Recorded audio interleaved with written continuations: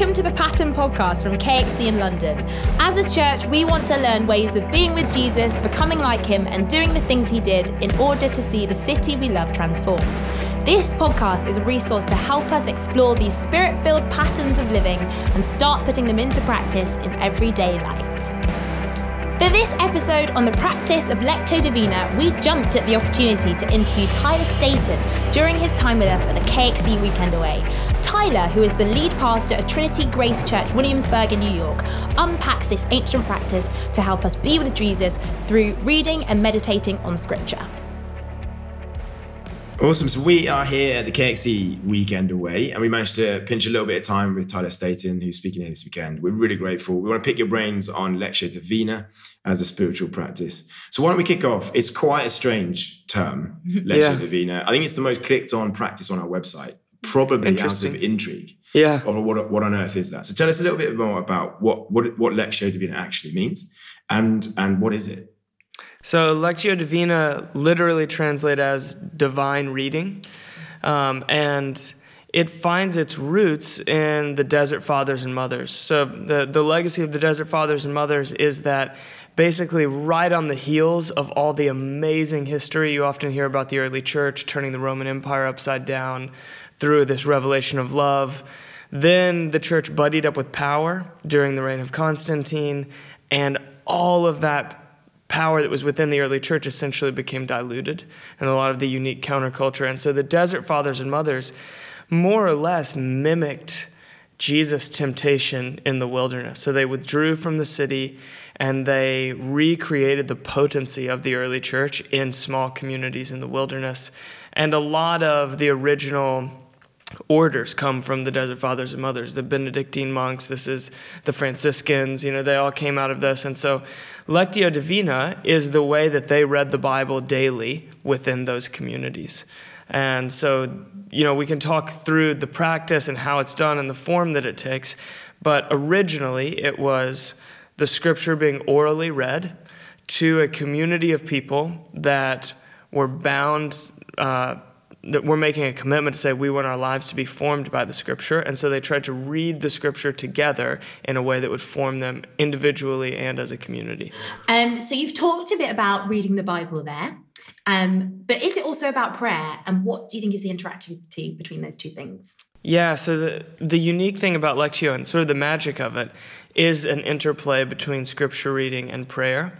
And so it really is equally about the two. I think people often think of it more as a form of reading the scripture, but maybe when your definition of prayer is broadened from a checklist of requests to bring to God to centering my being on God's being, then it becomes equally a part of this form of scripture reading. So there are 4 movements in Lectio Divina, 4 readings, the same text, but after each one you would pause for silent reflection, and it's a listening prayer that you're pausing. So what you're reflecting on changes each time, but you're always trying to listen to what God is speaking and then respond to that in prayer and in action. Amazing. And so what do you think Lectio Divina gives us a way of, how do you think Lectio Divina gives us a way to interact with God that other Bible readings don't? The unique thing about Lectio Divina is that it emphasizes the role of the Holy Spirit in reading Scripture.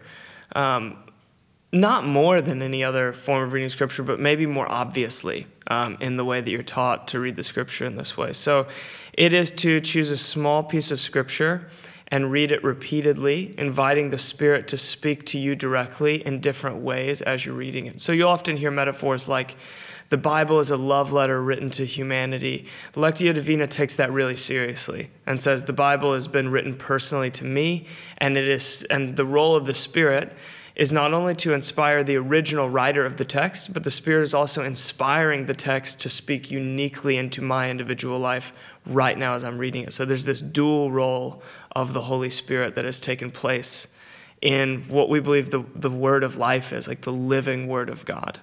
So there's 4 movements to Lectio Divina. It's always talked about in Latin, and the movements are everyone gives the Latin name. To be honest, I don't know why we do that. I don't know why we still call it Lectio Divina in Latin instead of just calling it divine reading. And the movements, the 4 movements are Lectio, Meditatio, Oratio, and Contemplatio.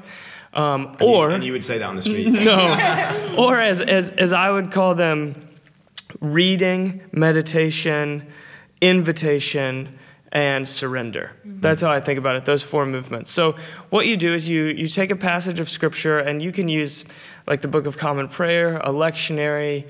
You can work your way through the Gospels. You can do this any way you want. But you have a chunk of Scripture, and it's usually small. Usually you're talking about 3 to 8 verses. And you read it once, and when you're reading, you're simply looking for what part of this sticks out to me. And I guess the assumption or the expectation you're bringing to the text is the Spirit is speaking into my life through the text. And so there's going to be a bit of this that is highlighted as I read it for whatever reason, and I'm going to trust that the Spirit is the one highlighting that part, even if I don't know why right away. So something is highlighted to me, a word, a phrase, a verse, a theme, a character, anything, and there's this trust that this is the Spirit bringing this part off the page and into my life. So that's the first reading, and then you pause for a moment of silence and prayer just to acknowledge this is the part that's highlighted to me. Then you move into meditation. And the question in meditation is simply, why has this part been highlighted to me? So I read the text again, slowly, and this time I'm simply focusing on that part that's been highlighted, and I'm coming back to the text with this question of, Spirit, what are you speaking to me through this? So that's where you go from, I noticed this, to why am I noticing this?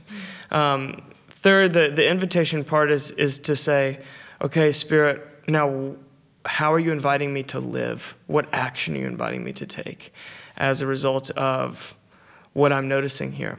So, and that can be as practical and concrete as like, I need to call and ask forgiveness from my brother who I've wronged, or it can be abstract, or a change of motivation, but in some way, I want to live from this moment forward in response to what the Spirit is speaking to me through the text. And then the final part, which honestly, this is my favorite part of Lectio Divina, is that the 4th reading is a surrender. So it is simply a way to read again and to entrust the work of my transformation back into the hands of God. So it's a way to say at the end, God, you stepped into my life through this ancient text and showed me something I didn't notice. And so I'm actually going to trust that having received your invitation, trying to live that out, but that you will do the ongoing work of transformation in me. So it ends with resting rather than, I think the typical Western thing is to end with application. So it's like, now evaluate at the end of the day how you did in living it out, and instead this ends with this surrender of, God, I'm giving back to you what you gave to me. Like, you stepped into my life, and now I'm laying my life again before you. So the last reading is just a resting and a handing of yourself over to God. Yeah, that's beautiful. It really helps give us a sort of holistic understanding of it. Thank you. That would have been a long elevator ride, just to be clear. Yeah, it's just the 33 story building that you just went up. Talk to us a little bit about how it is that you came to sort of practicing this, even getting going with it. But what difference has it made since you did make this a regular part of your spiritual formative practices?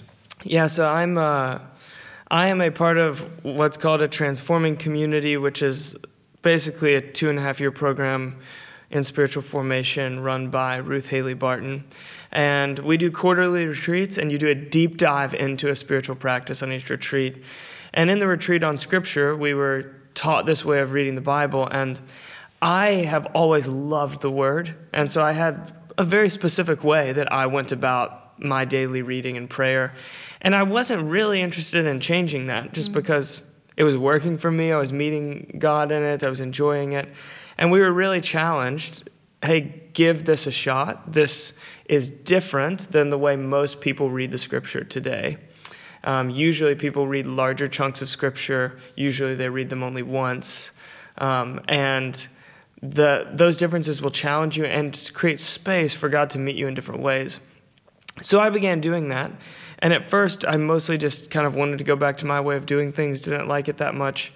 And I have discovered, if I look back over my journals in the 6 or 8 months since then, I feel like they're covered with words that God's spoken to my life that led me to actions of following him that I do not think I would have noticed otherwise.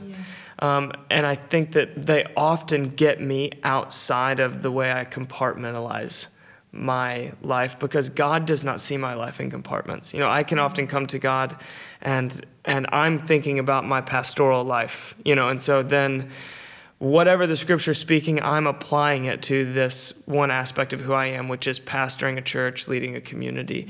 But in Lectio, I found that God will speak to me about something from my past that I'm not quite over, that I had forgotten about, or about the way that I had a phone chat with my mom the week before. And so it's almost like the transformation Jesus is doing in me has become more all-encompassing of who I am. And I can see that something I knew before intellectually, but feels more true to me today, is that God is equally concerned with my resting as my working, with my life as a father, as my life as a pastor, with how I have arguments with my wife, as how I preach on Sunday. And I find that God speaks to those different aspects of me in equal amount. So really that's been the big change for me, is it feels like my life is more open before God for him to kind of meet me in different ways. And it's been really sweet to find that, the way God is meeting me most clearly right now is in this area of my life that previously I would have pushed towards the periphery and thought of as less spiritual. But in fact, this is where God is interested in coming to me. Amazing. It sounds almost like there's an element of surprise, like almost, is it to do with the pace, the kind of slowing down the openness of this way of reading it, rather than an agenda-driven, I've got to talk on Sunday and I need to get some points out of this passage, but coming with an openness and a slower pace to reading it that is almost, he speaks to you in more surprising ways? Something in that? I think there's something, I think it's definitely about the pace. And I think the first movement, the reading movement, I think that the way I was taught to study the Bible, which is a phenomenal way to study the Bible, is through like an inductive Bible study type method, where you're essentially like understand the context, notice the main point, and that's how I study the Bible to teach. I read, that is a part of who I am. And so I don't mean to take anything away from that. An additional practice I've learned with Lectio Divina is that often the Spirit will speak through something that isn't the primary point of the passage, something that I would be tempted to overlook as adjacent to the passage. And so, I'll notice a main character who's mainly in the background. Or I'll give an example. I've always really identified with the life of Peter in the Gospels. I've made a lot of the same mistakes as him. I see a lot of my faults in him.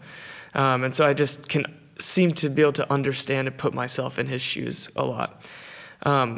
Through the practice of Lectio, I feel like God has really highlighted Andrew, Simon Peter's older brother, and shown me so many ways that my older brother actually made a way for me spiritually. And I've been able to share some of those things with him, and I have been wrecked by the goodness of God and the unique ways that he has been pursuing me since I was a kid in ways that I would have otherwise not noticed. So I think, reading the story of when Jesus first calls Peter to be his disciple, I typically wouldn't have noticed Andrew in the past. But just by opening myself and saying, God, what do you want to highlight for me? It seems most of the time God will highlight something and I'm like, really? Maybe I'm not doing this right. And then that thing will end up becoming something really fruitful in my life. So I think I've been surprised by that. I know it's a long answer. I hope that makes sense. That's great. So starting to get practical, for somebody listening to the podcast who's never done it before, what do you think could be the main obstacles to a healthy practice of Lectio Divina, and what could they do to avoid those? I think the two big obstacles, one is just discomfort with silence. You have to give space for silence, and we're really bad at that. I think silence makes you confront this, that you have no idea how addicted you are to control, even over your spiritual life. So you're so used to coming to God with sort of an agenda like, hey, God, I got to get to work in 15. I need a bit of a spiritual boost because I'm feeling anxious about this meeting. And silence is a way, silence was explained to me in a way that was really freeing, that it is not just quieting yourself so that the Spirit can speak. Like, you don't have to have a revelation when you're silent. It's actually surrendering control to God.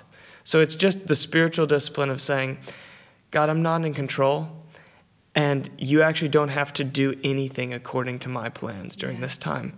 I am offering you my attention, my time, my being, and you can do whatever you want with that. And so if nothing happens during this period of silence, then it's an act of worship to you. And if I'm absolutely floored by a word from the Spirit, then it's an act of worship to you. But either way, it's simply an offering to God.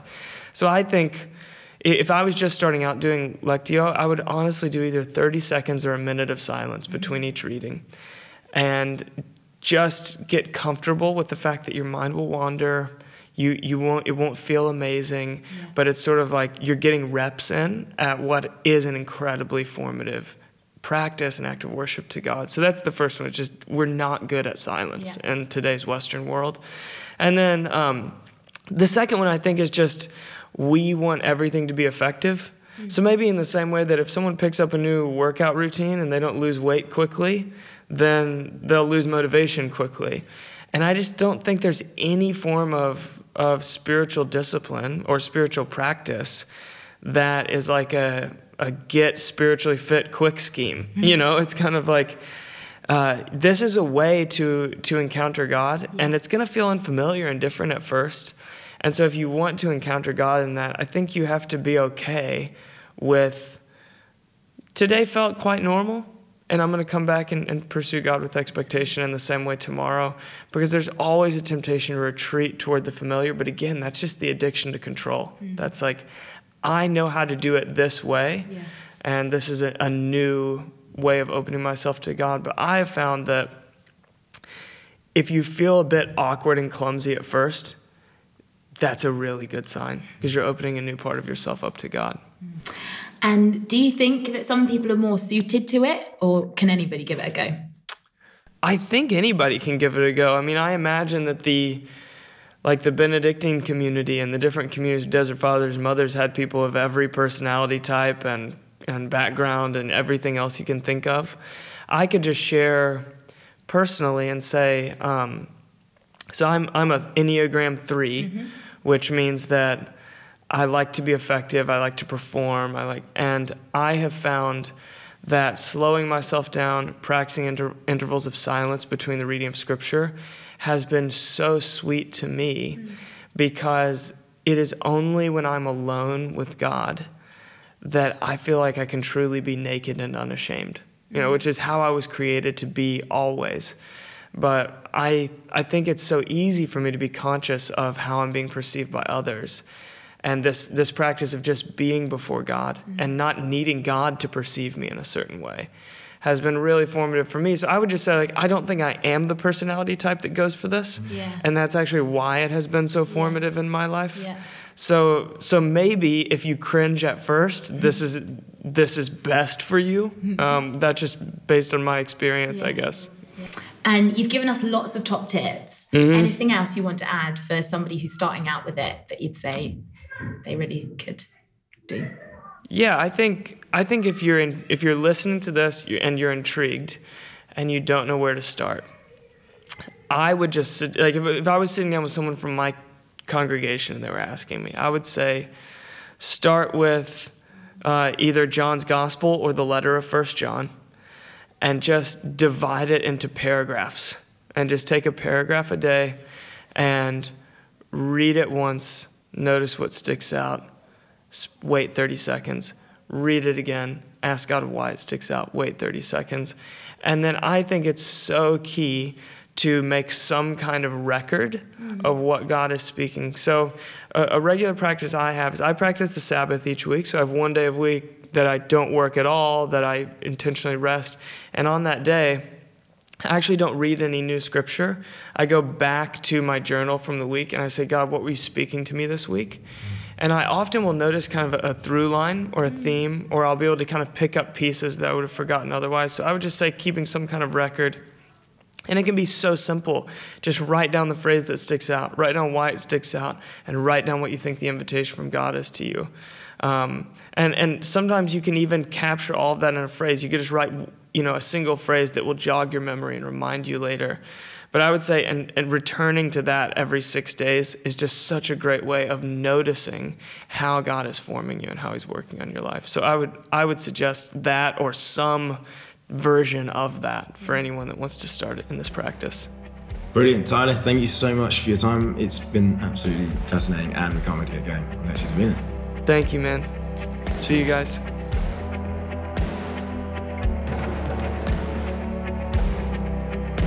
Thank you for listening to the Pattern Podcast. If you'd like to explore more spirit-filled patterns of living, head over to pattern.org.uk.